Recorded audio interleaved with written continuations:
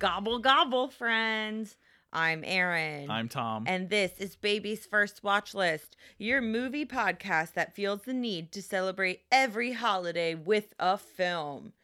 We didn't do Arbor Day. All right, or is that that doesn't count. That does not count.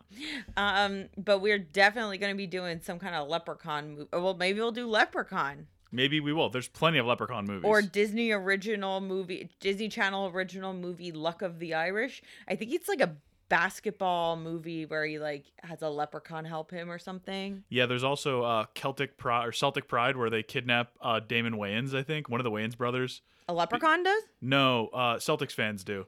And they, because they want the Celtics to make the final, or in the finals or whatever, so they kidnap the opposing team's star player, and they're playing like the Jazz or something, and then it's all about the Celtics. All right, but what does that have to do with a leprechaun? The Celtics. A likely story. This week, we take on Thanksgiving with the ultimate Thanksgiving movie, and by ultimate, I mean like one of only a couple. 1987's Planes, Trains, and Automobiles. A very long, noun-heavy movie title. Which, now that comma heavy, too, if you use the Oxford. I'm asking, is the Oxford comma in it? Is it actually? I don't know. I put it in. I always put the Oxford comma in. We are an Oxford comma podcast. Yes, our family is very pro Oxford comma, which if you don't know is anytime you have a list of more than two things, the comma before the and is the Oxford comma. It's considered optional. I think that it's a must though. You get the English teacher yes, the thing here. 10-second mini lesson. There is no Oxford comma in Planes, Trains, and Automobiles. I don't like that, but okay. This movie, starring odd couple Steve Martin and the late great John Candy, was written and directed by 80s juggernaut John Hughes.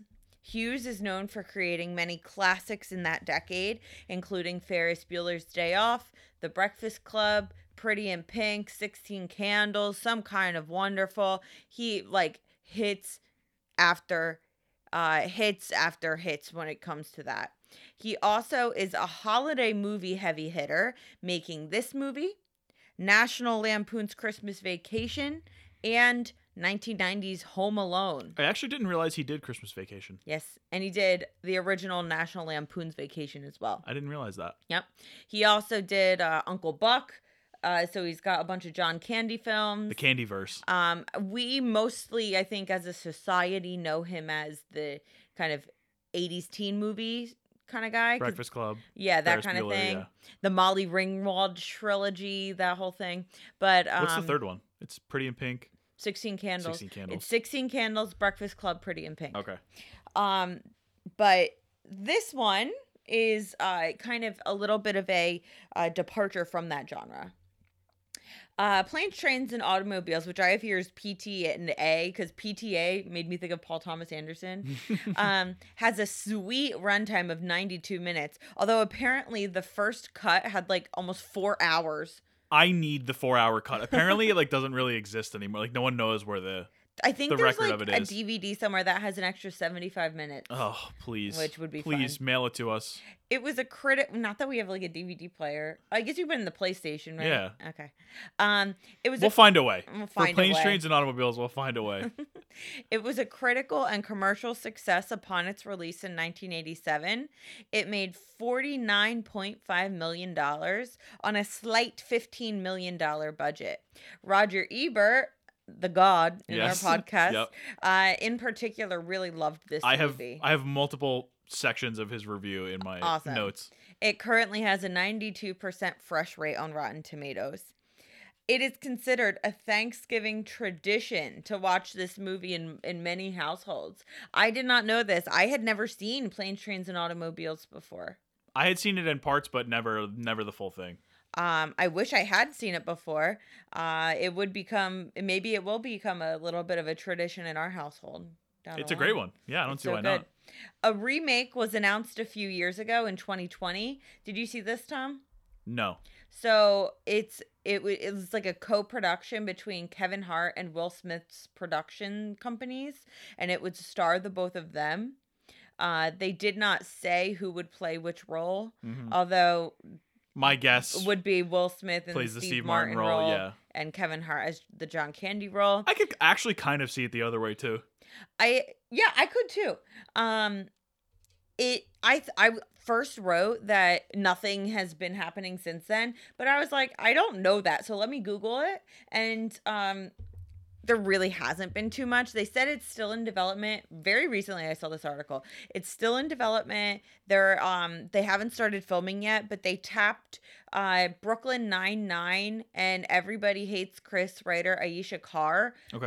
And she's a writer on the show Woke. I've never heard of this. Woke? It's called yeah, Woke. I've heard of it. It's I've on never one watched of the it. streaming networks. I recognize her name. So this would be, I think, her first movie screenplay. But hey, Brooklyn Nine-Nine is so funny. So Oh, yeah. I think she actually would be great for that. I just don't know how I feel about more 80s remakes. Yeah. I mean, if it's going to be good, great. I'm not particularly fired up about a Will Smith, Kevin Hart version of this. Like, I don't need that. Yeah. You know? But I don't know. Maybe some people want that. Now that I think about it, there really have not been many, if any, movies that were remade that were John Hughes movies. No Breakfast Club, no Pretty in Pink, no Ferris Bueller. No. I guess you could go with like Home Alone being like, oh, they did just remake Home Alone with the guy from Jojo Rabbit. Oh, The yeah, friend, yeah. which that did I don't remember the not actor's name. do well at No, all. no. No, it did not. But there have not been many John Hughes remakes, so I don't know. Listen, you can do what you want. People might really like it. That's cool. Like I've been saying, I'm not one to yuck someone's yum, so We're not yuck yummers. we're not Yum we're yuckers. not yum yuckers. So if you're into that, great. Will I be first in line to see it? Probably not, but hey, Fourth whatever. or fifth, maybe. Yeah, why not? That's what I have for our intro. There's really not much, Tom, because like Planes, Trains, and Automobiles was not an awards contender. It isn't, That's a mistake. yeah, it isn't one that there's too much on. So let's get a summary from you. It's an obscure film. Yeah, no, it's really not. Okay, so April is like throwing her tennis ball at me right now. Okay, so plot summary. We open up 2 days before Thanksgiving with ad executive Neil Page, played by Steve Martin, who is in New York City on a business trip. Neil is at a client meeting where the client simply cannot choose which design to go with for his cosmetics company. Already late, Neil motions to his boss that he needs to leave to catch a flight home to Chicago for Thanksgiving. When the meeting mercifully comes to a close, Neil rushes out to hail a cab with little success. First, he locks eyes with a man, played by Kevin Bacon of all people, who he races to a cab and he loses. Kevin Bacon's character gets in the cab and drives away, and we never see him again. Bye-bye. Then, Neil tries to bribe another man for his cab, but while he was paying the man $75, a third man, played by John Candy, jumps in the cab and the cab drives away. When Neil finally arrives at the airport, he fortunately learns that his flight has been delayed. This is about where his fortunes end. He just so happens to be sitting right next to the man who jumped in his cab. The man apologizes and says that his name is Del Griffith and that he is a shower curtain ring salesman. Del, and again, this is the guy played by John Candy. Del is headed back to Chicago as well. And after Neil is downgraded from first class to coach, who does he end up seated next to but Del? Mm-hmm. The jovial Del talks Neil's ear off and has a lot of less than thrilling stories about his life and the shower curtain ring salesman game, but eventually they fall asleep. The flight takes longer than expected, and Neil and Del realize that due to a blizzard in Chicago, the plane was diverted to Wichita, Kansas, where they now have to stay overnight. Neil finds himself unable to book a room, but Del gets one because he knows the proprietor of the hotel from previous stays. He knows everybody. He knows everybody. He's What everybody's shower curtain ring salesman. What do you think Dell stands for? I don't know. Delphius? Perhaps. Delmont? Neil reluctantly accepts Del's offer to stay in the hotel room with him, and Neil pays for the cab ride to the motel. As they check in, there's a little bit of a mix-up, and Del accidentally takes Neil's credit card. It is an accident. It's not on purpose. They have the very similar credit cards. Forced to share the last available room with just one bed, Neil flips out at Dell's behavior. Dell puts a photo of his wife on the nightstand. He spills beer in the bed. He keeps clearing his throat as Neil tries to sleep. The whole thing. Neil loses his temper over Dell's irritating behavior and just blasts him. This hurts Dell's feelings, but they calm down and they share the bed. Mm-hmm. While they sleep, a burglar enters the motel and steals all of their cash, which is very, like, not 2020s, where he's just stealing the cash and leaving the wallets. I know, right? Well, nobody carries cash anymore. Yeah. Also, I looked it up. Delbert. Delbert? I don't know if that's his, but Del is a nickname for Delbert. Okay. The next day, the pair wake up spooning, and there's a funny little... oh, it's cute. Yeah, a funny little interaction. Air travel remains impossible, so the pair hitchhike with a weird redneck guy to Stubbville, Kansas. That guy's crazy. Him and his wife. Yes. Neil buys the pair train tickets to Chicago with seats in separate cars, which he says was a coincidence. I mean, which he says was not intended, but I mean, clearly he bought two separate seats. The train, of course, breaks down in Jefferson City, Missouri. Neil sees Del struggling with his gigantic trunk, and he walks over and helps him carry it to a nearby bus. They have to walk. Yeah. Like to a bus stop. 1.5 miles. Yeah. The pair travels on a crowded bus to St. Louis, where Del raises money by selling curtain ring samples to passersby as if they were earrings.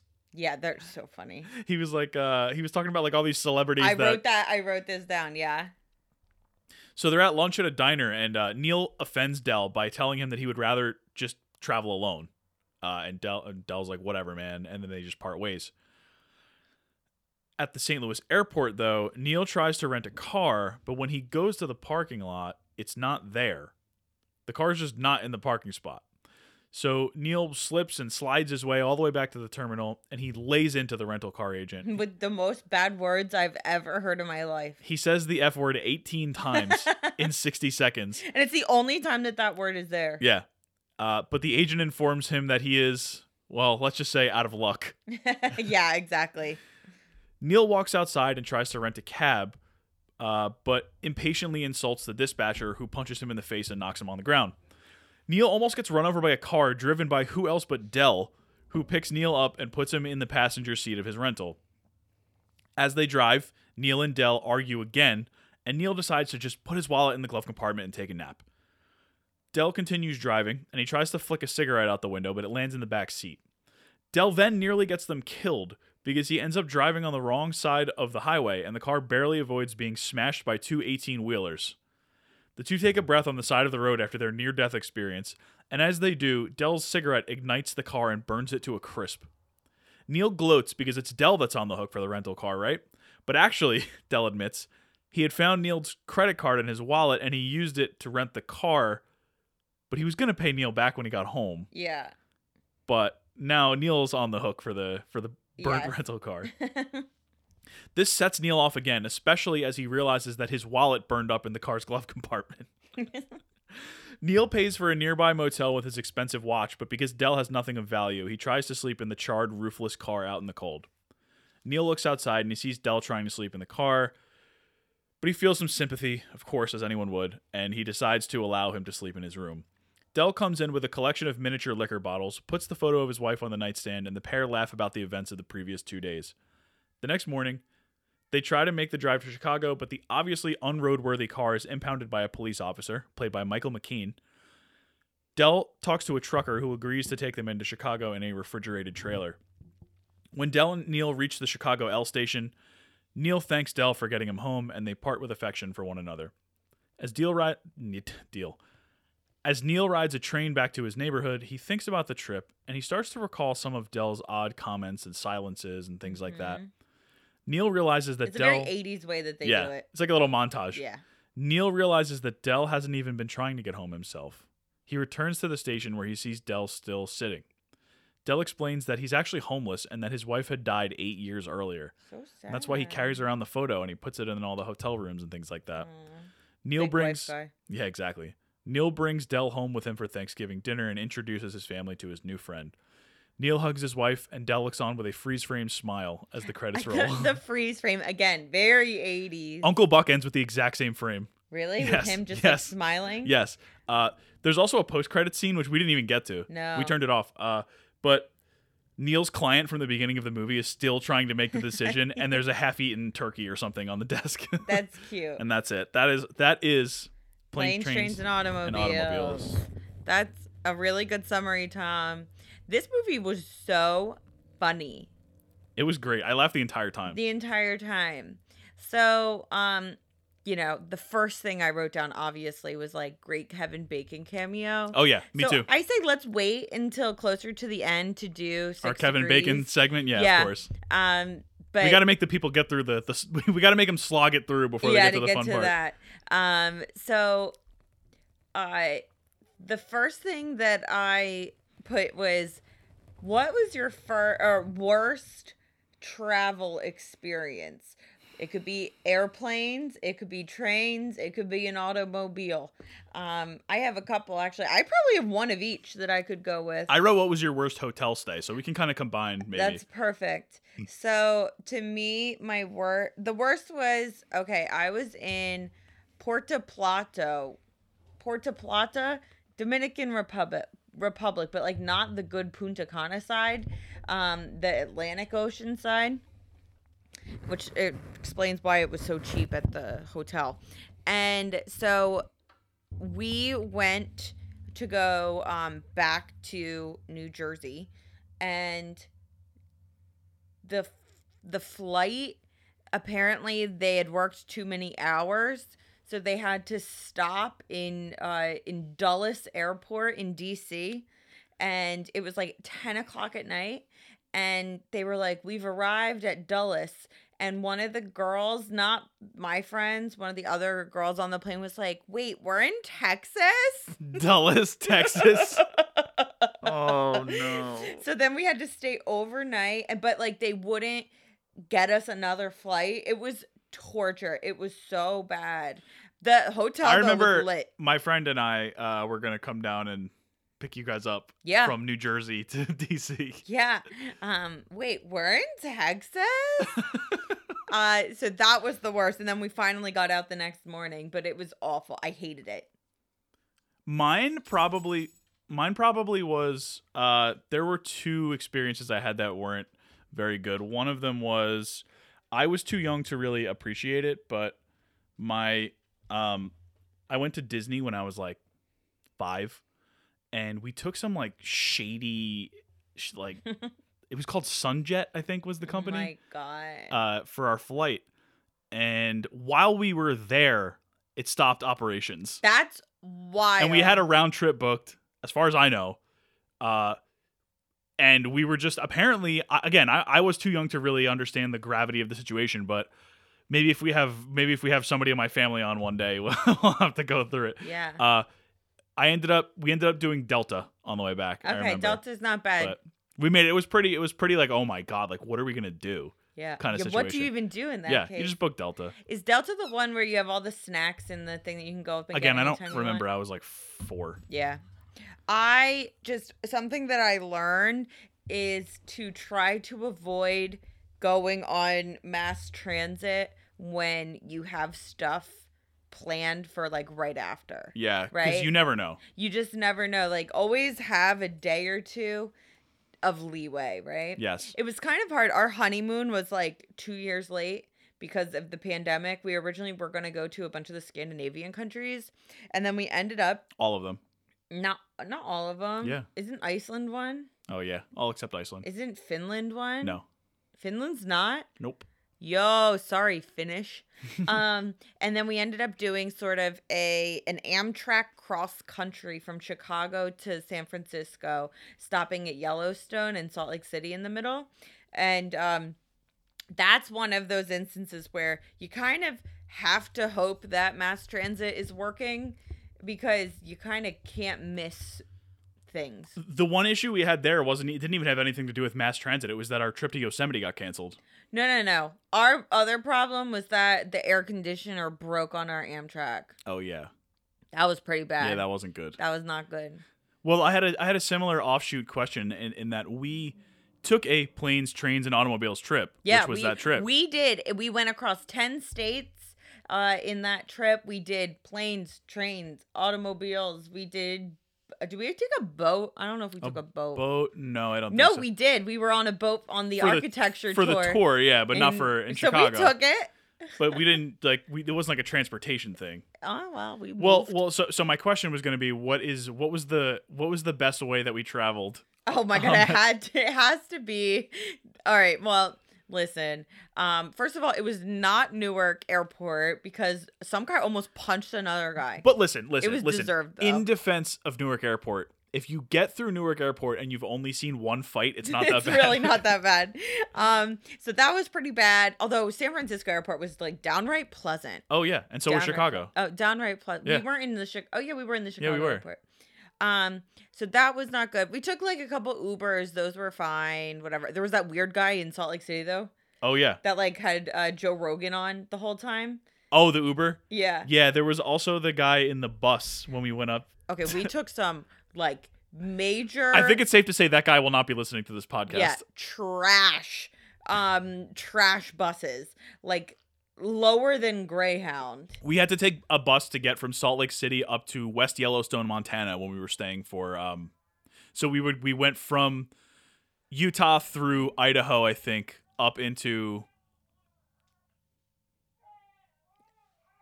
Uh-oh. We're gonna have to go ahead, tell Tom, and I'm gonna get the baby. we can stop now and come back to it next time he relaxes. Okay. Yeah, that's Would perfect. you rather do that? Yeah.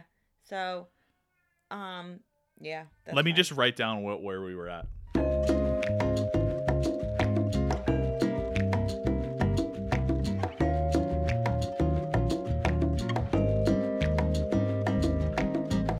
And we're back. Oh man, that was hours later. It actually is hours later, but it's okay. So go ahead, Tom. Keep talking about this.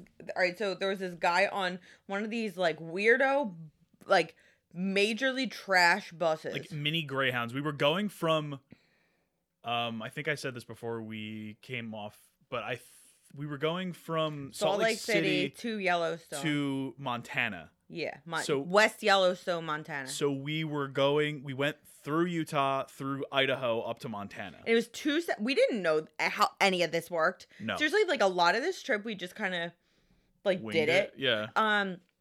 And so this section, it was like two separate buses, and they would like stop at some random Like a rest stop. gas station rest stop where like then there was a big gorilla that had like fireworks. Oh, yeah.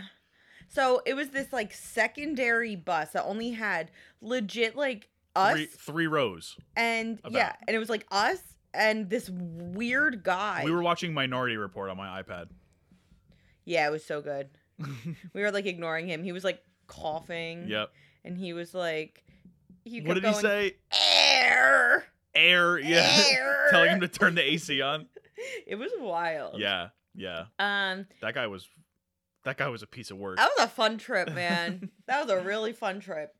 So, what is your worst hotel experience then? Worst hotel specifically? Well, that's what you wrote, Yeah, right? That's yeah, your yeah. question. When my friends and I took a trip in 2017 to Disney for a day, and then we did like a cruise. We stayed at this place it might have been in Kissimmee, which is where like Disney is. It was, I'm not going to name drop the establishment, but I remember the name of the establishment. And I think I remember actually. yeah, it's very close to the resort of a former president of ours. Oh, interesting. And it was like the seediest, most rundown piece of garbage motel you've ever been in. And we looked it up on Yelp or whatever, and it was like, yeah, somebody shot themselves here. Like he'd lived. He didn't like. Oh, he lived? It was like an accident, but it was like like there was like blood everywhere. It was like, oh no. The hotel, I mean, honestly, it was fine, but like I didn't go under the covers. I didn't do anything like that. No, you I was can't. like, no way. There no are way, some no way, hotels no where way. you just know I am sleeping on top of the covers. That is exactly what I did. And I'm not using the towel. I don't care if it doesn't mean anything. I don't care if it doesn't matter. Like you know? might like put down a t-shirt over top of the pillow kind of situation. I wish I'd thought about that. Of the two of us though, shockingly enough, I'm not the one who stayed in the hotel where there were bed bugs. Yeah, that was in the very popular establishment in Kissimmee, in Disney World. Yeah, I stayed at a 6-person suite that was Art of Animation. It was Finding the no, I said in the Lion King one. It was Lion King themed, and it rocked. And the people that were on the pull out couch got bed bugs, and they got money. They complained and they got money. Yeah. So, and they had to take pictures but they it was legit. If you get bed bugs, and it was let them just know. the two of them. So if you know, do it, and then don't accept their first offer and call, and they'll give you more. Well, any lawyer will tell you the same thing. That's what you got to do. Yep. So yeah, that was pretty bad. I've been pretty lucky with hotel experiences. There's been a couple times where I'm like, I don't know about this, but nothing that's too shady. Yeah, no, I don't have any horror stories other than just the shape of that motel. Yeah. The experience was whatever. We made it work. We stayed there for one night, and then it was before we went on the cruise. Yeah, you got to do what you got to do. Yeah. So this is not a question, but I feel like John Hughes must have been really good to work with because, first of all, Molly Ringwald's in a billion of his movies, right? Yeah. And there's a lot of repeat people and stuff. Like Kevin Bacon was in She's Having a Baby right around that time. Yeah. And that cast is stacked with tons of people. But something I noticed about this movie is that there were 3 different Ferris Bueller actors in it. Ben Stein. Ben Stein was one of them. The rental car agent. Yeah, the rental car agent. She was the secretary at Ferris Bueller. Was it maybe the guy who was on the plane with them that fell asleep on Steve Martin's shoulder? No. Okay, I don't know the other one. It's Steve Martin's boss that he was talking whispering to at the beginning. That's was Ferris Bueller's dad. Yeah, right. So, I thought that was an interesting thing. Oh, speaking of motel though, I said I kind of love the seedy motel decor. It's very Golden Girls chic. Yes. Yeah. It's very much having cheesecake on the lanai, and I love it. Yeah, I mean, we're Golden Girls heads here. So. Our son's first birthday party is going to be Golden Girls themed. 1000%. And it's going to be awesome. Picture it. Sicily. It's going to be bright patterns and palm tree patterned with pink and green and lots of really cool. I'm gonna wear a Blanche big thing on. It's gonna be so cool. And you're gonna wear a Sophia I'm gonna wig. be Stanley. Oh my God, Stanley! I love Stan. It's gonna be fun. All right, so one of my questions here. Del's shower rings that he sells his earrings are so random. One of them was Diane Sawyer autographed ring. What is one of the most random modern day rings that you can think of Del selling now? Just of a celebrity? Of any, yeah. For example, mine would be a lime green Larry the Cable Guy signing as Mater. With major lightning bolts on the side. Shower ring. Oh man, maybe I don't know, just some random character actor like Richard Kind. Here's a Richard Kind ring. Yeah. For those of you who don't know who Richard Kind is, you know who he is. He played Bing Bong. He played Bing Bong, and he was the GED teacher in the first season of Unbreakable Kimmy Schmidt. That only played Major League. Yes. Yeah. Honestly, Tom Berenger is another good one. That's a Tom Berenger ring. If in 2022 someone was selling a Tom Berenger shower ring, yeah, I'd say so. I would buy it because why would this person be lying about that? I don't know. It'd be pretty good. Although, let's face it, if there was a Tom Berenger just starting on Twitter right now, I don't think I'd believe him. Yeah, that is true. I'm gonna pay $8 to make a verified Tom Berenger account. Do you think that this is the 1980s version of what's happening now? Just him selling fake Diane Sawyer signed shower rings that in 2022 it's someone impersonating I saw someone was impersonating Sandra Bullock on for some reason saying hi guys it's me Sandra, and it was legit trying to be Sandra Bullock. That's genius.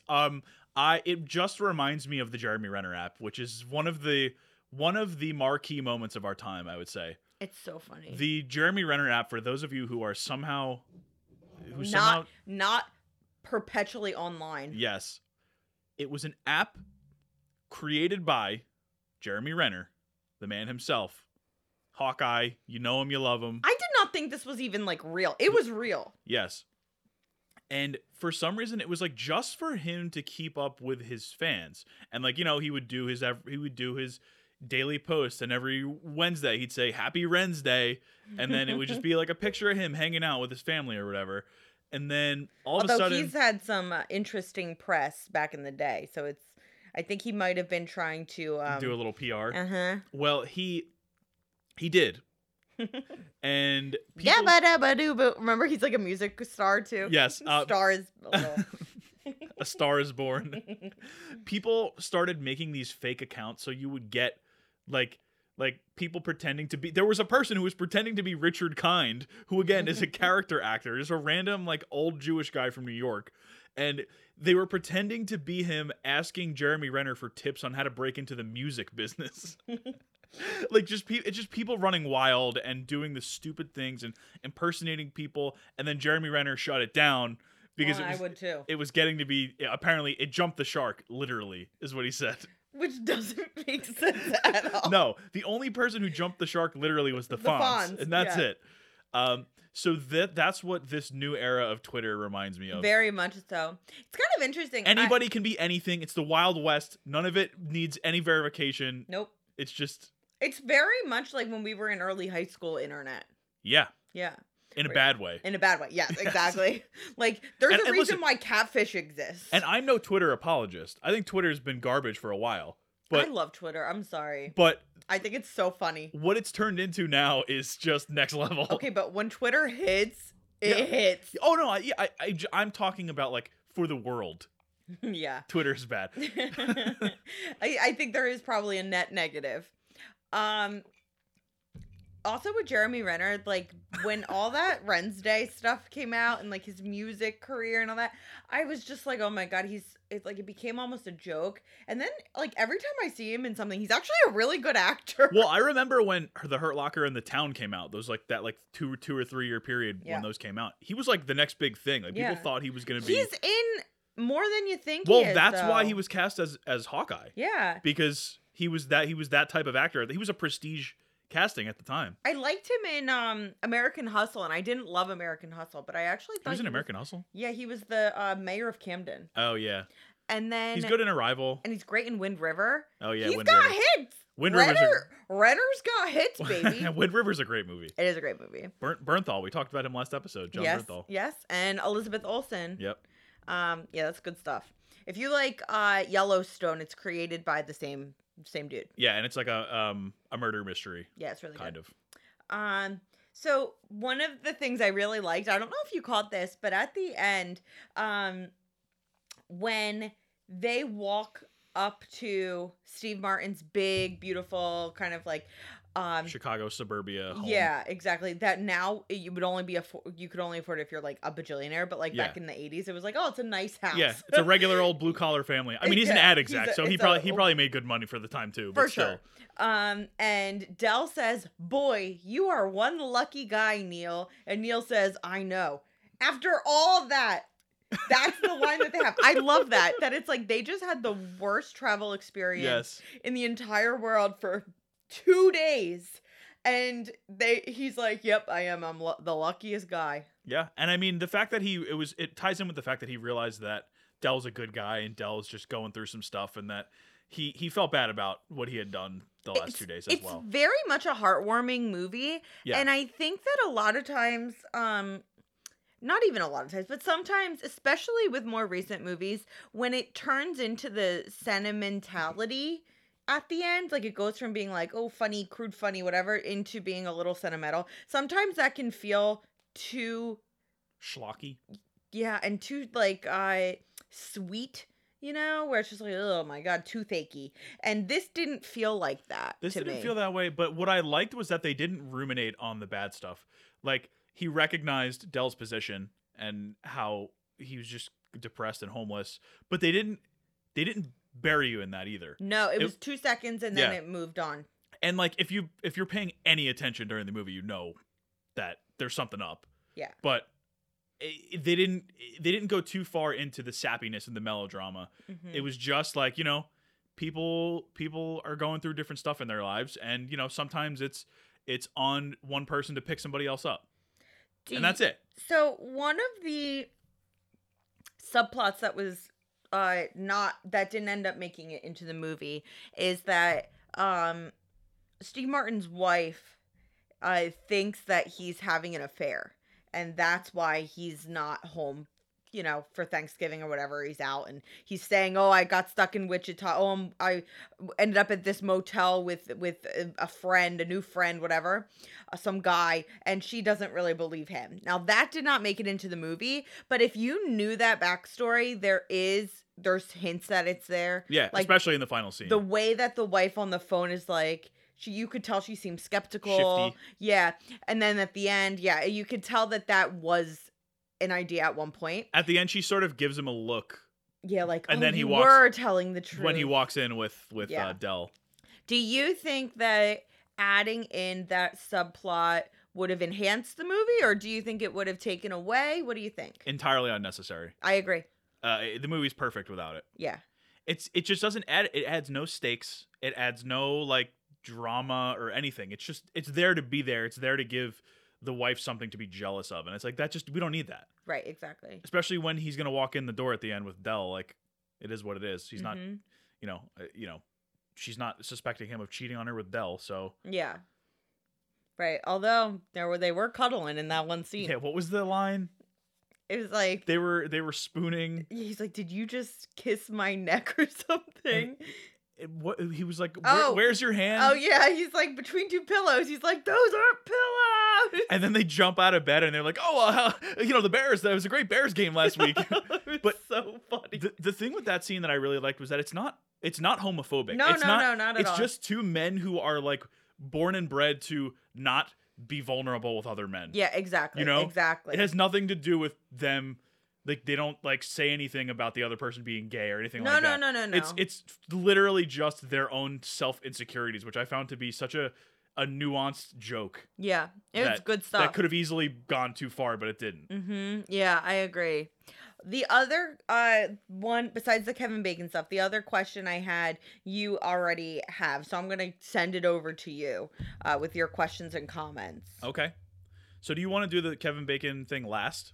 I think that's probably the best right. because that could go off the rails real fast. My first question is, why is this like the best movie I've ever seen in my life? It's really good. I was giggling for like the first. It's so funny. John Candy just has a way when he speaks, I find him hilarious. Okay, so I don't remember what episode we talked about this in, but Erin has mentioned how she feels a kinship with Christina Applegate. Christina Applegate for whatever reason. I don't have a reason. I just do. That's it, for whatever reason. And I feel that way about John Candy. Like you're his cousin? No, not that we're like related. He is but Canadian. Like, you've never even been to Canada. As far as I know. What do you mean? Maybe I was brought there after he sired me. Maybe in like a different life. Yeah. Yeah. Anyway, every time I see a movie with John Candy, like I just want to be John Candy's friend. It's all I wanted in my entire. I wish he was still alive. Like all I want is for him to be my uncle or something. It helps that I watch Uncle Buck, but well, it's funny. Growing up, I didn't like when I started watching movies and stuff. People would always talk about John Candy as being like funny. Oh, he like was the Chris best. Farley and all this. He is cuddly Chris Farley. I had no idea who he was. Yeah. And then I found out later that I actually, when I was in early elementary school, I watched his animated show Camp Candy. Yes. And I loved Camp Candy, and like no one had ever heard of it. Yeah. And it's like this cool, cute like TV show where he's a camp counselor. I loved Camp Candy so much. Yeah, so I loved Spaceballs growing up, which is a Star Wars spoof. Or it was Star Wars, Alien, Predator, like all those types of movies, and it was a spoof on that. And he was one of the main. He played like the Chewbacca guy. Yeah, but he's like a teddy bear kind of or lion or something. He's a Mog. He's half man, half dog. That's it. Okay. I did not like Spaceballs very much. Spaceballs is great. And then you got this one which I hadn't seen, but I love Uncle Buck, which is another John Hughes movie where he plays the uncle to. I forget which actor. I don't know if the actress is famous, but the boy is what's his name? Macaulay Culkin. Oh, really? Yeah, and he has to take care of them for a weekend because their parents have to go. Like for some reason they're traveling, and he has to come over, and he's like their deadbeat uncle from Chicago. Oh my god. And he gets into some stuff, and they end up liking him at the end, even though they're pranking him the whole time, and he's kind of a loser, but he's great, lovable. Yeah, I love that one. I also love The Great Outdoors, which I haven't seen. I love John Candy, and he also, did you know that he was in the Second City TV? Yeah. So he did it, which was basically almost like the SNL of Canada. Of Canada, yeah. And it was like him and Eugene Levy from Schitt's Creek. He plays the dad in Schitt's Creek, and like Rick Moranis, Catherine O'Hara was in it too. I was about to say, I think Catherine O'Hara was in it. Harold Ramis, Martin Short, like they were all in the Second City. Like who knew that Canada like had it going on? It's funny because I associate John Candy with John Hughes to the extent that like, for some reason, when I think of John Candy, I think of Chicago. I don't think of Canada. Yeah. I think right, because John Hughes is all Chicago-based stuff. Yeah. Yeah. I don't know why that is really, but I just love John Candy, if you gave me like 3 actors I could bring back, he'd probably be one of them. Oh, that's really cute. Who else would it be? Who else would you bring back? I don't know. I would have to think about that.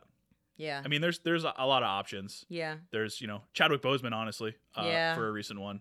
Chris Farley. Mm-hmm. For some reason, those are the 3 that come to mind. Yeah. I would bring back John Cazale. Yeah. He was only in like 5 movies, and I think every single one was nominated for Best Picture. Yeah. That was like wild. He was gold. He died way before I was born, but yeah, I think that's maybe one of them too. Heath Ledger's a good one. So much more, So much more to do. Yeah. But John Candy is a really good one. Cazale appeared in 6 full-length feature films, all of which were nominated for Best Picture. I love that little fact. Which is The Godfather, The Conversation, The Godfather Part 2, The Godfather Part 3, which are all Francis Ford Coppola, The Deer Hunter, and Dog Day Afternoon. Dog Day Afternoon, one of my favorite movies. The only one of those I haven't seen The Deer Hunter, but I know like all about it. I don't know that much about The Conversation, but other than that, the rest of them. And with The Deer Hunter, Meryl Streep, that was his partner. Was that where, was it Robert De Niro who paid for him to be in the movie because insurance he was sick. John Cazale was sick, and insurance wouldn't cover him for The Deer Hunter, which was like a war movie. And Robert De Niro paid for him to be in the movie. Yeah. Yep. Because they were great friends and everything. And that's crazy. And that was Cazale's final role. Yeah. Yep. That's sad. He's a good one. Yeah, he'd be my pick. Yeah. He just like I just have like I said, I just have that connection that I feel with John Candy that I would probably he might be my number 1. Love that. Yeah. That's great. What other questions do you have? Would you get along with Del or Neil? Would you get along with either of them? I think that I have patience enough that I would be able to get along with Del. I think I would like Del a lot more than I would like Neil. Neil's kind of a jerk. He is. And he's like, I'd be like, oh, this guy sucks. He's arrogant. Like, Del is a lot and annoying. Yeah. But you know that he has good intentions. He means well. I have had many students where I'm just like, oh my goodness. Like, they'll talk to you for like ages about something. You're like, okay, like you don't care, you literally don't care at all. But like, because they're so earnest and so nice that like you'll humor them, and then you'll be like, that was nice, like they wanted to open up about something, like, so I feel like Del's kind of like that, where it's like, oh, we got it, okay, but you're nice and you humor him. And Neil is a stuck-up ad exec, right? And that's what he is, and he's exactly that character, and Steve Martin plays that to a T. Yeah, exactly. But he's also a good, like, he's a decent guy. But he's not a bad guy. Yeah. And you get that when you see him when he lets John Candy in when he's asleep in the car. You know what I mean? Like just the little like bare minimum moments you get that in. Yeah. But you can tell when he gets home that, he's always thinking of his kids and things like that. So oh yeah, totally. His personality to an extent in this movie is a victim of circumstance. Like he's just stressed out. Like I do appreciate that nuance to his character, because it's like he could just be this rude guy, or this guy who only cares about work, but it's like, no, he actively wants to get home to his family in time. He like knows what is happening at certain times, where he's like, oh, it's my daughter's play right now that she's at. Yeah. Right? Like, and he like you see him thinking, like his thought, like it'll go to the gymnasium or whatever where her play is. Yeah. And so I like that is his character, that he's not just some like jerky dude. Yeah. Yeah. He is the jerk, Steve Martin. He is. But that is true. That's a different movie. Yes. Yeah, no, I agree. I would get along much more with Del than I would with Neil. I don't think I'd want to travel with either one of them though. Well, okay, so that leads me to my next question, which is what's the worst trait a travel partner can have? And relatedly, does Del do all of them, or is there another one you might want to add? No. To me, it's a bad attitude. And that's what I was gonna say too. Neil is maybe the worst travel partner. I like when we were in Salt Lake City, we had a snafu where the train, the Amtrak, it was supposed to arrive at 11 p.m. because that's just the time that it arrives in Salt Lake City, and it didn't come till 3 a.m. And we were sitting. We were sitting for those 4 hours, and I remember being like, "Thank God we're going into it with a positive and just like, whatever, like go with the flow attitude." Because if either one of us was in a bad mood, it would be torture. It would have been miserable. Miserable. To me, that I just is sat there. the I played my worst. Switch. Yeah. We just hung out in the weird Salt Lake City bus station or Amtrak station. Yeah. I can be a difficult traveler. I don't really think that's the case. I feel like sometimes Or maybe I've just learned to deal with you. Maybe. I need at least like some time either by myself or not speaking or like, but I'm good with that. Yeah. So maybe we just work together. Yeah. Like I don't mind sitting by myself and reading a book or whatever. Right. I also like that. So. Yeah. That's true. So yeah, I think going in with a bad attitude is probably the worst trait a traveler can have, and not going with the flow. And guess what? Del did not do that. Yeah, he was always like, whatever, let's do this. Oh Yeah. my God, this is annoying. Let's do that. He was a little rambunctious at times, and that might Yeah. have grated on some people, but I think I also hate like deep sighs. Like if like, I hate when people do that. why? Just for any reason? Just like, cause it's annoying. Like, shut up. Like it's when like if something doesn't go your Oh, if way something and goes you wrong, do a yeah. deep sigh. I'm like, no. Also, anyone who's rude to customer service Always. or anything like that, I hate that. It is not the person at the airline's fault that you missed your flight, right? So don't be rude to them. Or that the line was long. Or that the line was long. Nobody cares. That's Yeah. not their fault the line was long. Maybe you should have gotten there earlier. Right. Or maybe you should just like learn patience. Yeah. That's my big thing. And then yeah, I hate just people that are rude and awkward like that. Like making things awkward. I don't care if you're awkward, but if you make things awkward by being rude, I don't like that. Right. Yeah, no, I think that all makes sense. Yeah. And Del is just a lot. He's not a bad Oh no, he's not. He's actually a good traveler if you're like partner if you're attitude wise. Yeah, absolutely. He was willing to help Neil at like every turn when he totally. could. He got him the motel room in the beginning, even though it was one bad, whatever. If Del didn't do that, Neil's on the street that night. Exactly. So, he called in a favor for his shower curtain ring clients. So good. Okay, what's my next question? Give me your top 3 John Hughes movies. So, all right. Ferris Bueller's Day Off is definitely one of them. I might have to go with National Lampoon's Christmas Vacation. I watch it every year. I love it. There's many. That's a possible for our December. Oh yeah, short definitely. We might have we're gonna try to maybe get a special guest for that one. We'll see. And then, I think that out of the other ones, I used to love 16 Candles. It does not hold up at all. It's actually, there's a lot of problems with that one. I've never seen it. Breakfast Club is a really, really good movie. So maybe that is my third, or this one as my third. I didn't watch Home Alone till I was an adult. So I do think there's an argument to make that the 3 kind of holiday adjacent movies are among John Hughes' best. I mean, Ferris Bueller, I think, is his best. Ferris movie. Bueller, I agree. I think I haven't seen a whole lot of them, but that's my favorite of the ones. If you take that one out, then I think that the holiday trilogy, if you will, of Planes, Trains, and Automobiles, National Lampoon's Christmas Vacation, and Home Alone, you could say that those are his 3 best. Yeah, I'm looking at his filmography right now, and there's none of them. I mean, like I said, I have a connection with Uncle Buck. Some Kind of Wonderful is just okay. Pretty in Pink is just okay. I don't think that Uncle Buck is many people's favorites, but that one has a place in my heart. And so my 3 would probably be, in no particular order, this one, Uncle Buck, and Ferris Bueller.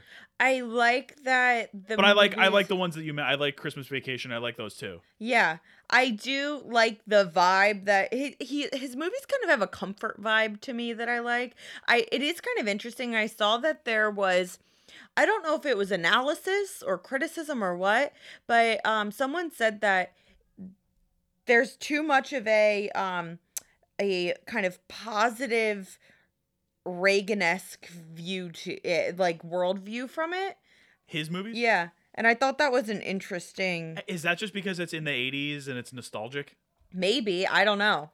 I don't know. I don't really see that, but maybe if I viewed it through that lens, if I rewatched The Great Outdoors. Yeah, kinda like- he wrote he didn't direct The Great Outdoors, but he wrote Okay. it. Kind of those- like picket fence in Chicago suburbs, Right. like perfect families and that kind of thing. Right. I don't know. I think that he made really cool movies with some stuff that definitely Caveats. wouldn't. Yeah, there's definitely caveats there. Some things that would not be acceptable today and shouldn't have been acceptable at the time. Yeah. But 16 Candles is wild. Yeah, I'm not looking forward to watching it, to be honest, but I Yeah. know I will at some point. Yeah. Do you have a favorite comedy duo or group? So like I thought of maybe like, Chris Farley and David Spade, or James Franco and Seth Rogen, or like groups like that. Or you could go with like The Lonely Island. Like, do you have Yeah. a couple of duos or groups that you like? I always am down for, a Tina Fey, Amy Poehler that's another- collab. That's always really good. I like, The Lonely Island, I think, is really, really fun. We're gonna get to Popstar Oh yeah, without our a doubt, favorite and Hot movie. Rod, but we're gonna Popstar. We're gonna make an event out of. Yeah, I think that's really good. What was the first one you said? The first one that I said. Oh, Chris Farley Farley and and yeah, that's good. I like. It's so stupid, but you know what? No, it's not stupid. I was gonna say Adam Sandler and Rob Schneider, but really Adam Sandler and Drew Barrymore. Yeah. They're a great pairing. Yeah, it's not because Drew Barrymore's not like funny. She's not like but she plays off of him so well. Exactly. Yeah. She brings out a sweetness. Yeah, And she's goofy too. So, she is goofy, but but she's not like laugh out loud funny. I mean, Yeah. And then probably like Will Ferrell and John C. Reilly's another Oh one. yeah, that's a classic for us. Holmes and Watson, Oh our my favorite God, movie. No. Step Brothers though, and Yeah. Talladega Nights. Heck yeah. Yeah, And then obviously, Kelly Clarkson and Justin Guarini. yeah, You got to go with from Justin to Of Kelly course. there. of course. My yeah. favorite Dr. Pepper spokesman, Justin Guarini. I do think that Will Ferrell and John C. Reilly are top. Yeah, I mean, there's always like if you go back, the Three Stooges and Laurel and Hardy and like those like types of comedy groups that this all comes from. So there's so many, Yeah. but I think that those probably are my favorites too. Yeah, I agree. I like those. We're big Lonely Island heads. Always. What about recasting these two? Yeah, I was thinking about it. I didn't come up with any great ones this time. So one that I know that's a surprise. one that I kind of so I liked the movie The Heat with Sandra Bullock and Melissa McCarthy. Melissa McCarthy. I think that would be a good one. I was gonna say Melissa McCarthy for the Dell role. Definitely. I think if you pair her with either Sandra Bullock or with Jason Statham from Spy. yes, that would be awesome. I feel like they tried to do that with Identity Thief with her and Jason Bateman, Yeah. but I don't love Jason Bateman. You A said lot he of was the one of the best straight men Yeah, in comedy. that a doesn't couple- mean I liked it. Yeah. So I think maybe that. I think you could go with a cool like Zach Galifianakis. Yeah. and They tried to do that with Robert Downey Jr. and him Yeah. and Due Date. Yeah, and that I guess didn't work so well. I saw that either. movie in theaters. Did you? Yeah, it was okay. Okay. It was also Todd Phillips, so he was really trying to make the Zach Galifianakis thing happen back in That's those fair. days with The Hangover and that. I think that you could you could go with Why don't we do Joaquin Phoenix in the Neil role mhm. and Danny McBride in the Dell role? That would be interesting. Danny McBride's great. We love Danny McBride Yeah. apparently on this Yeah, podcast. it's a big Danny McBride month for us. Exactly. Oh no, I said Franco and Rogan as for the previous question. Yeah. Yeah. I think that the Kevin Hart and Will Smith stuff, why not? Or The Rock Yeah, that would be that would work. do their like 8th movie together. Yeah. I feel like we could do.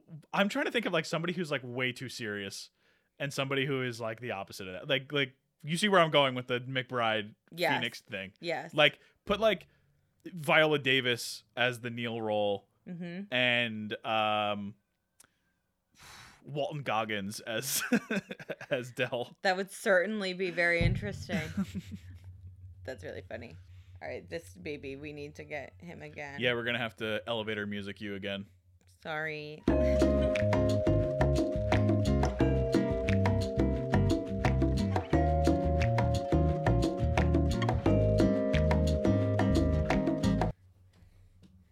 Okay, and we're back. We're back like 12 hours later. More than More than that. that. It's 15 hours later. But for you guys, movie magic. It was just a couple seconds away. So, all right, Tom, you said you have one more for like recasting. Yeah, I'm gonna go with for Neil. I'm gonna go with Russell Crowe's character in that Road Rage movie that came out in 2020. Yeah, the one that like he was like, no, it's going to be in that theaters. didn't bring people back to theaters. Yes. And Dell is Ted from Ted is gonna be Just like a cuddlier version. That's no, like no. It's Ted. one Because that's not gonna- allowed to curse. Because that's gonna get Neil. It's gonna give him the road rage. Ah. Yeah. That's a very interesting casting. Yeah, I mean, I don't think we have enough. I don't think Ted's been cast enough. I To think be honest. that He only has what, 2 movies? he's got, yeah, that's it, just 2. I think he needs more. Not necessarily Ted 3. I think he might want to branch out. Yeah, maybe. We're gonna put him in the Planes, Trains, and Automobiles remake. Do you know what would be kind of cool if you did like a April, like a Lupita Nyong'o in the Neil role, because I feel like she takes mostly serious roles. But then Lupita Nyong'o's other character from Us as the Dell role. No, Kate McKinnon in the Dell role. Okay, that's kind of like that one movie we watched with Kate McKinnon and Mila Kunis. Mila Kunis. And Kate McKinnon plays a character named Morgan Freeman. Yep. Yeah, it was The Spy Who Dumped Me. Yep. It was actually pretty good. Honestly, not as bad as you might It was think. pretty good. Do you have any other questions or trivia? Yeah. So trivia. I only have a couple things. Okay. I tried to limit it again to Tom's tidbits. Tom's top tidbits. Yes.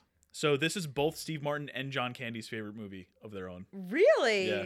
Oh my God, Steve Martin has been in a lot of stuff. Yeah, Candy was in a lot of stuff, a lot of good Yeah, stuff I too. guess you're right. He didn't like Camp Candy more.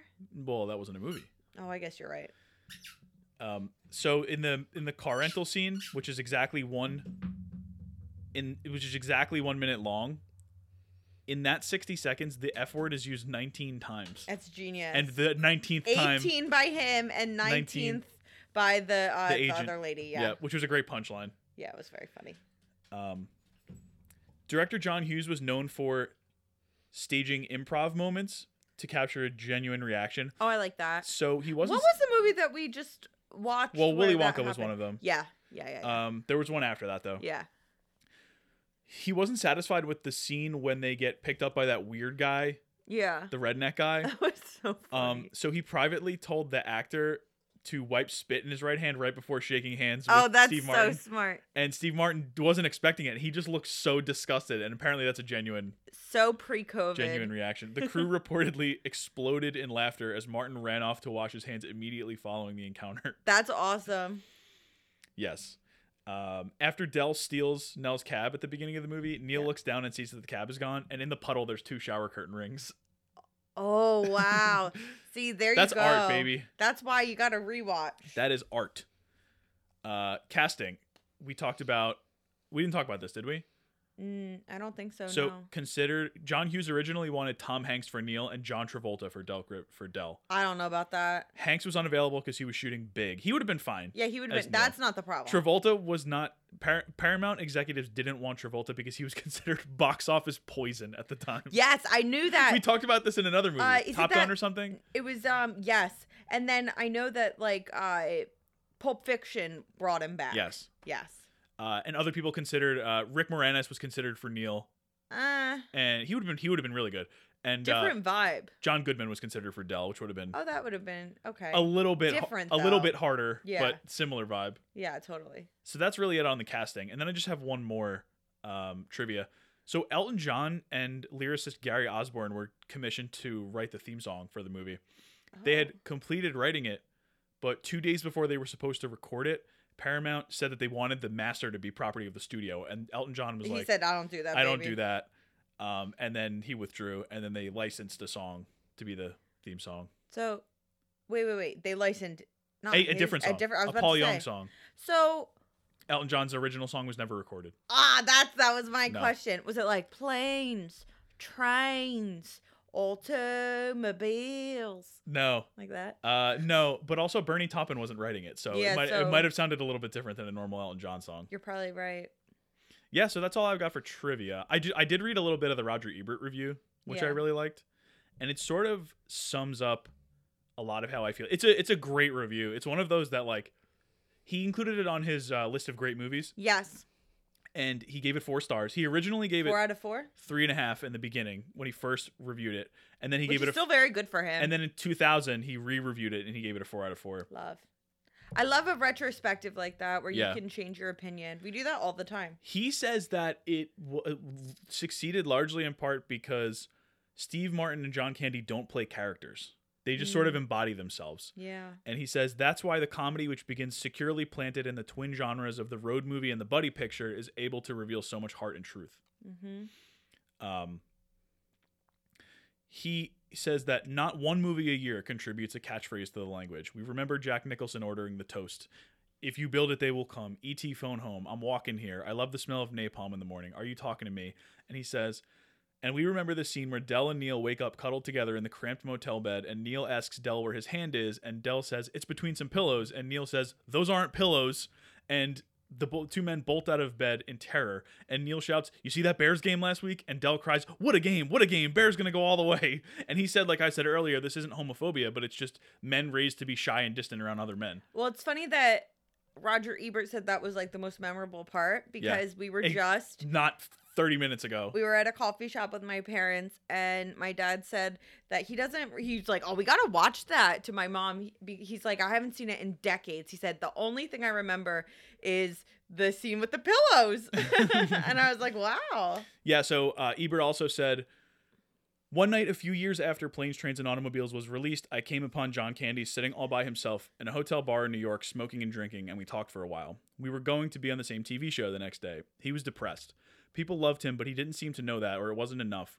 He was a sweet guy, and nobody had a word to say against him, but he was down on himself. All he wanted to do was make people laugh, but sometimes he tried too hard, and he hated himself for doing that in some of his movies. I thought of Del. There is so much truth in the role that it transforms the whole movie. Hughes knew it and captured it again in Only the Lonely, 1991, and Steve Martin knew it, and he played straight to it, which is exactly what he does in this movie. Wow. And Steve Martin talked about Candy in a later interview, and he said, well, he was a very sweet guy, very sweet and complicated, and so he was always friendly, always outgoing, and, funny and nice and polite, but I could tell he had kind of a little broken heart inside him. I wonder if there's a documentary about John Candy. I think there might be. I think there is. And then Ebert wrapped it up by saying, the movies that last, the ones we return to, don't always have lofty themes or Byzantine complexities. Sometimes they last because they are arrows straight to the heart. When Neil unleashes that tirade in the motel room and Del's face saddens, he says, oh, I see. It is a moment that not only defines Del's life, but is a turning point in Neil's, because he also is a lonely soul and too well organized to know it. Strange how much poignancy creeps into this comedy and only becomes stronger while we're laughing. Beautifully said. We love Roger Ebert. Love Roger R.I.P. Ebert. Roger Ebert. R.I.P. John Candy. I agree with him The gods. too. I actually find that more simple movies and movies with a simpler message hit with me more. And movies like this with where you have somebody like John Candy who just bleeds emotion, Yeah. Without even without being sappy and without being like melodramatic. Like he just is that. He just radiates that. Yeah. And there's I love a lot that. of people a lot of great actors are like that. R.I.P. John Candy. Yeah, that's all I've got in terms Is his of. real last name Candy? I think so. That is so cool. Yeah, I love that. yeah. I think that's it for that. We should So- change your last name to Candy. yeah, all right. John Franklin Candy is his name. So, are we gonna do our Kevin Bacon? Yeah. I've got one. So the other night, after we watched PT&A, the first thing that I noted was the Kevin Bacon cameo, and I was just like, wow. It's one of the first things that happens in the movie. Yeah, I said, these 6 degrees, man, they're legit.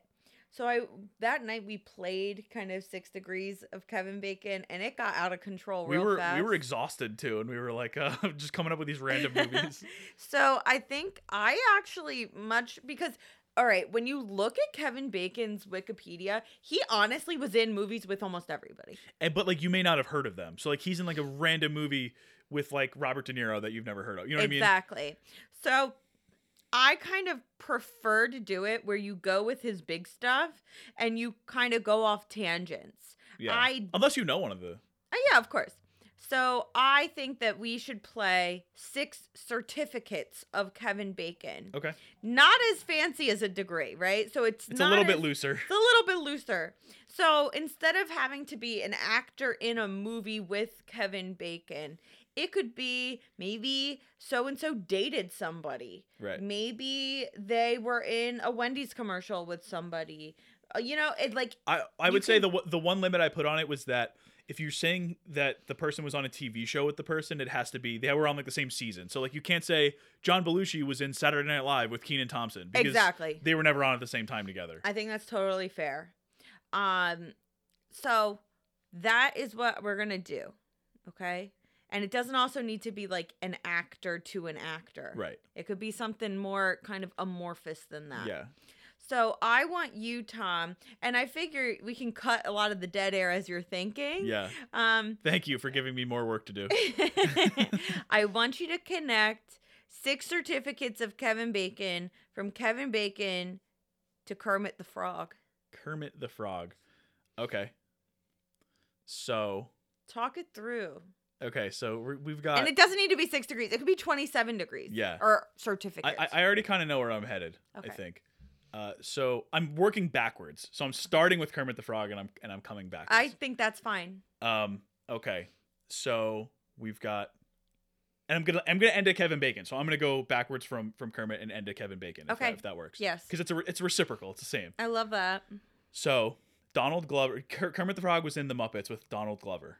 He was? Donald Glover was in The Muppets? The 2000 whatever one? With Jason Segel? Can I double check that? Yeah, because I don't know about that, I'm almost positive Donald Glover was in The Muppets. Okay.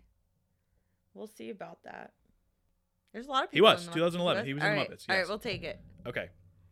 So, where was I? Donald Glover was in The Muppets. With Kermit. So you okay. have Kermit so I'm on to Glover. Donald Glover, who was in Atlanta. Okay. With Brian Tyree Henry. Okay. Who was in If Beale Street Could Talk with Dave Franco. Okay. Who was in 21 Jump Street with Johnny Depp, who was in Black Mass with Kevin Bacon? ? Okay. Let me see if Kevin Bacon was in Black Mass. I think he was.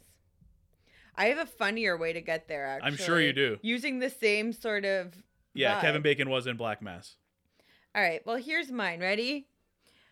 Kermit the Frog was in Holy Moly with Jenny Mai, who is engaged to Jeezy, who belonged to P. Diddy's record label, and Diddy was on the Sundance 2007 red carpet in a painfully awkward picture with Kevin Bacon. Did you have to look anything up for that? I mean, you had to look up that Jeezy was on Diddy's label. And I had to look up the Getty Images picture that cost $400. But $500. But how did you think of Diddy when you were like I think Kevin Bacon has a connection with Diddy? I just thought that they did. I just had intuition. A feeling. And look, 2007 Sundance, they do. Turns out, that's mine. Okay. Why don't you do Kevin Bacon to Our Son? To Our Son? Yeah. Okay. I can do that pretty easy, I think. All right, so let's see. I need to... Okay, so let's see. All right, this is really easy. I could do it in 3. Kevin Bacon was in Flatliners Yes. with Julia Roberts, who was in Stepmom with your cousin. Yes. Who was in Home Movies with me. And you are his dad. Yes. So that's what, 4? Yeah, that's pretty My cousin easy. actually wasn't Stepmom, so that's a legitimate connection between I was myself able to do that pretty easy. and Julia Roberts and Kevin Bacon. Yeah. Yep, that's it. There you go. That has been 6 certificates of Kevin Bacon. Yes. Also, shout out Flatliners. Just because. That's great. Yeah. So that's that. Do you have any more you want to do? No, I think that we could do it though. Like Anytime Kevin Bacon shows up, get a new one in there. Or bacon adjacent. Yeah. One of the big things we did the other night was I asked Tom to connect Kevin Bacon to Marvin the Martian. Oh yeah. And we got there through Space Jam a couple different ways. We got there a few ways. We got there through Space Bill Murray. Jam. We got there through Wayne Knight. Yeah. We got there through LeBron James. Zendaya. Yeah. Yeah, we got through a couple different ways. Yeah. Yeah. I don't think many of them were by 6, but we probably could have tightened it up. Oh, definitely. Especially knowing everything we know now. Yeah. With all the Kevin Bacon movies. Now that we're woke on our Kevin Bacon filmography. No, Kevin Bacon was in. All right, so here's an easy one. I can get there in a couple. Kevin Bacon was in She's Having a Baby with Bill Murray, who was in Space Jam with Marvin the Martian. There you go. That's it. Really easy. That's it. Kevin Bacon is right next to Marvin the Martian. Yep. All right, so that's been 6 certificates of Kevin Bacon. This is electric stuff we've got here. I love it. Yeah, so does Planes, Trains, and Automobiles make Baby's first watch list? Yeah! It does. Do you have any takeaways? There's a million takeaways from this movie. My takeaways are go with the flow. Travel's hard.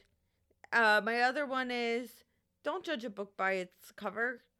Go underneath the surface and you may find that you enjoy other people more than you think. Yeah, I have something similar to your first one, which was when things go out of your control, go wrong, just sort of take them in stride and find humor in them. Yeah. Because like Neil is so worked up about missing Thanksgiving and he takes it all out on Del, who's admittedly annoying at times. But if Neil chilled out a little bit more and was less arrogant and stuck up and stuck in his own brain, he probably would have found a lot more humor in what was going on in this movie. And it wouldn't have been as funny, but... Yeah. But it would have been a much more pleasant experience for them. Yes. So that is Planes, Trains, and Automobiles.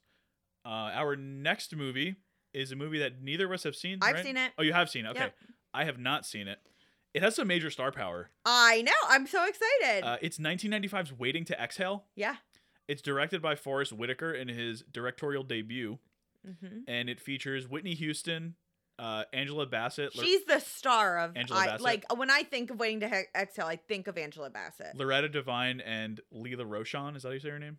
I don't know. Okay. Leela, if you're listening, let us know.